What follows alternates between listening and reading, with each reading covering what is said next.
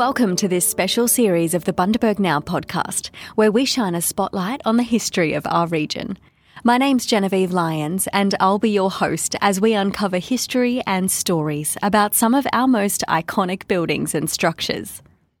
Once a backpacker hostel, the Palace Memorial Building now houses a moving commemoration to the 15 travellers who tragically lost their lives as a result of arson. It was the second devastating fire in the building's history. The original building was lost in the Great Childers Fire of 1902, which also claimed many buildings in the CBD. It was then rebuilt and reopened in 1903. Throughout the 1930s and 40s, it was a premier hotel in Childers, serving thirsty cane cutters and offering accommodation, a dining room and, at one stage, a grand ballroom, before being converted to backpacker accommodation in the early 90s. This month marks 22 years since that second fire burned down the Palace building. 2 years and 4 months after the devastating fire, the Palace Memorial Building was opened. The restored building houses the Childers Regional Art Gallery, the Childers Visitor Information Centre, as well as a mural of the victims of the fire by Yosonia Pilatus and a moving glass memorial. University lecturer and artist Sam DeMoro was asked to take charge of developing and creating the memorial. The result is a glass memorial 7.7 metres wide by 2.7 metres high, with 15 memory boxes depicting the lives of each victim, with photographs supplied by their families. Sam spoke with Adele Bennett from Bundaberg Now about the memorial and his process in developing a piece so meaningful. Thanks so much for joining us on the Bundaberg Now podcast. We're here to talk about the Palace Memorial Building. Can you tell me a bit about the memorial and describe it to our listeners? Well, the Memorial Building has got an incredible history. I think the original building was burnt in the early 1900s. And then, unfortunately, this disaster that occurred much later. And the building was always recognised as quite an icon in the town in terms of its architectural qualities and design. When the disaster occurred, they asked their communication with the parents gave a commitment by the Queensland government that a memorial of and maybe in the format of a mural would be produced to acknowledge the people who had died. I then was lucky enough to be contacted in relation to the design and ultimate creation of the memorial. At the time I was travelling in Japan, and so this came as quite a surprise. Now, once something is put into the mind doesn't stop thinking about how can this be interpreted? Who are the people that I am responsible to? How about, the families of these young people? Who were these young people? So all those sorts of things are sort of going through the mind and trying to come to terms with an interpretation of this word memorial in the context of this disaster. I then started working on the project. The council gave me a space in town and in a little corner of an office. And it was there that I would go up. I think it would probably have been once a week from uni. I was lecturing at uni at the time, and so the university saw this as research and said, yes, it's part of your professional development and a very important project to take on. So they gave me the okay to work on the memorial from that perspective. So I would be up there on average 1 day a week, I think. And I'd work in that office. It was very public, so the public knew that I was there and that I was looking at, trying to interpret this, and they were most welcome to come in and chat and have a look at the progress.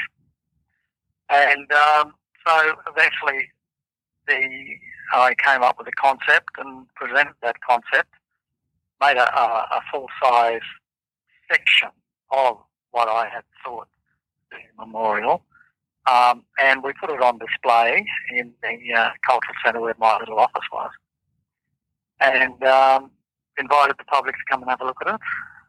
Quite a few people came.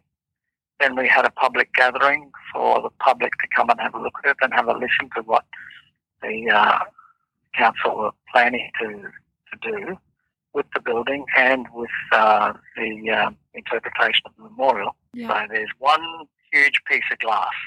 The glass is symbolising the family of backpackers. So it's huge. It's an international family.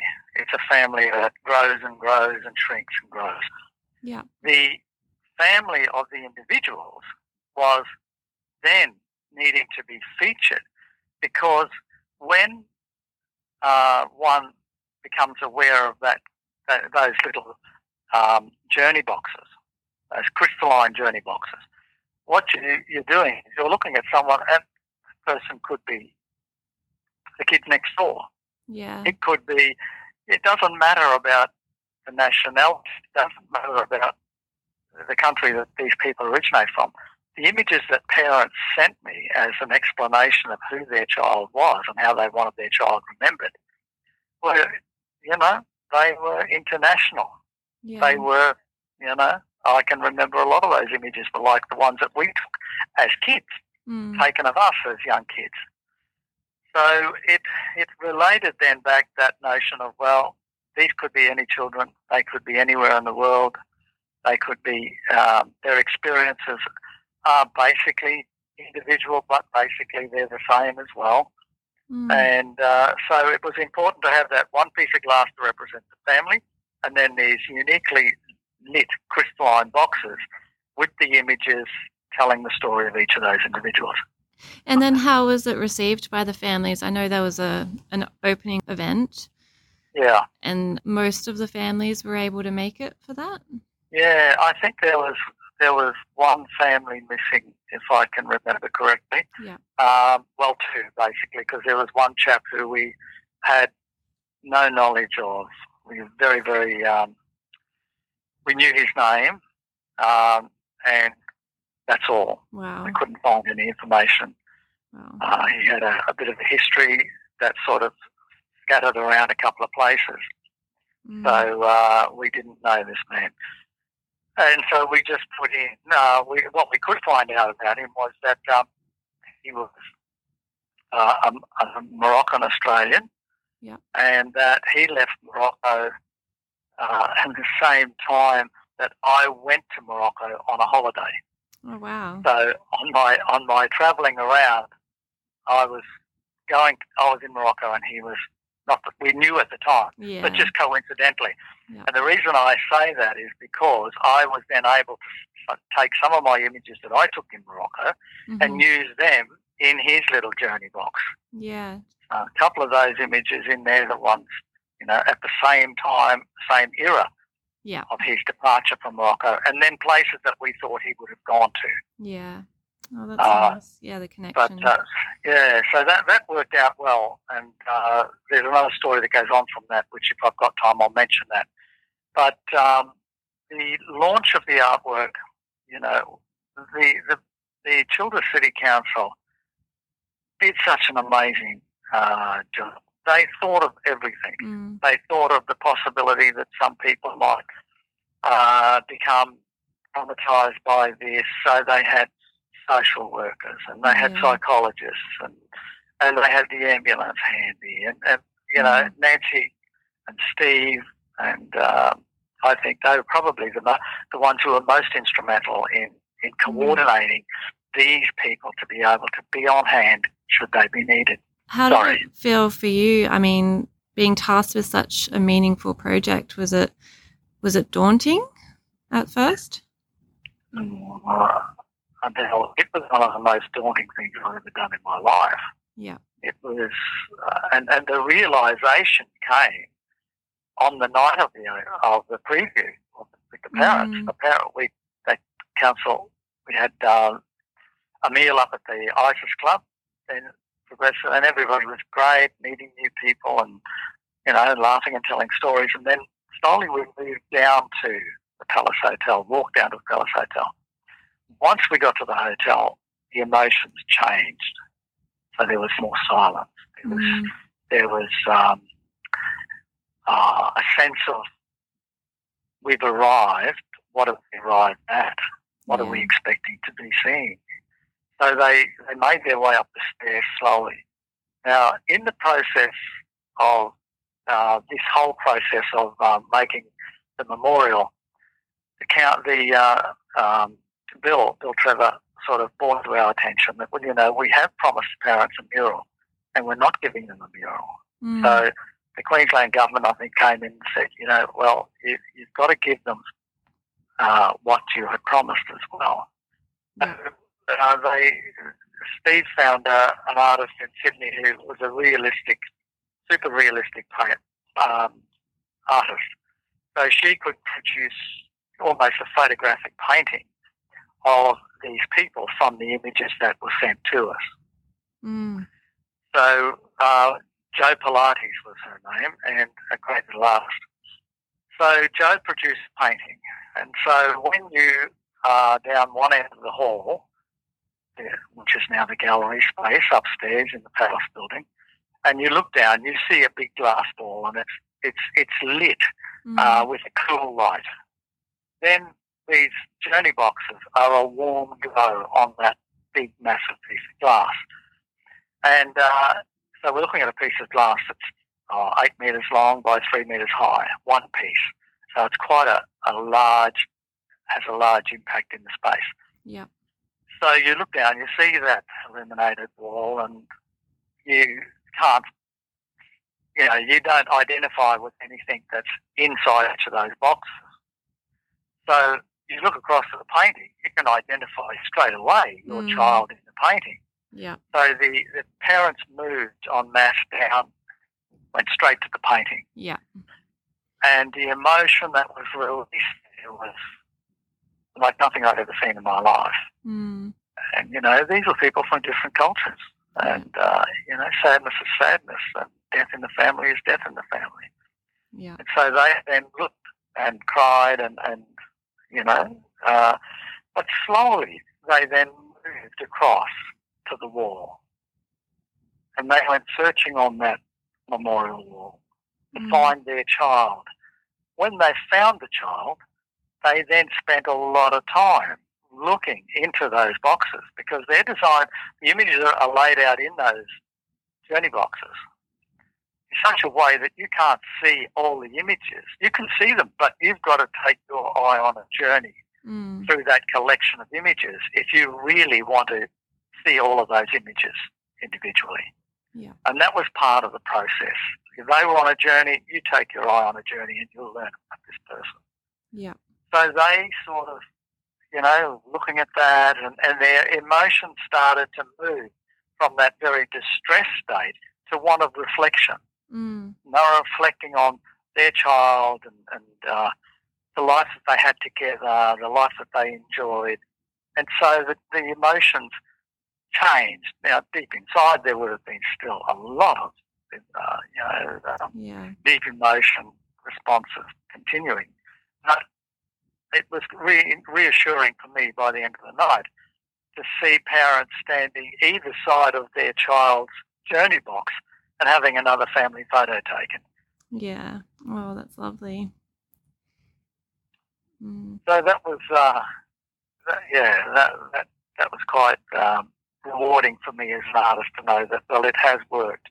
Yeah. And in chatting with the parents at that time, a few of them said to me, you asked us to do what we thought was absolutely impossible, to go back and open up again, because it was 12 months later, even more, that, my request is going to them to say, please send me 25 to 50 photographs of your child as you want them remembered, and if you could prioritise them. And a lot of them said, we couldn't do it. We didn't want to do it. It was too difficult. We had put closure to that, and you're asking us to open it up again. And they said, we passed it on to their children's siblings to take that responsibility. A few of them did. Wow. And they said, it wasn't long before we were in there selecting the photos with our children. Yeah. And so,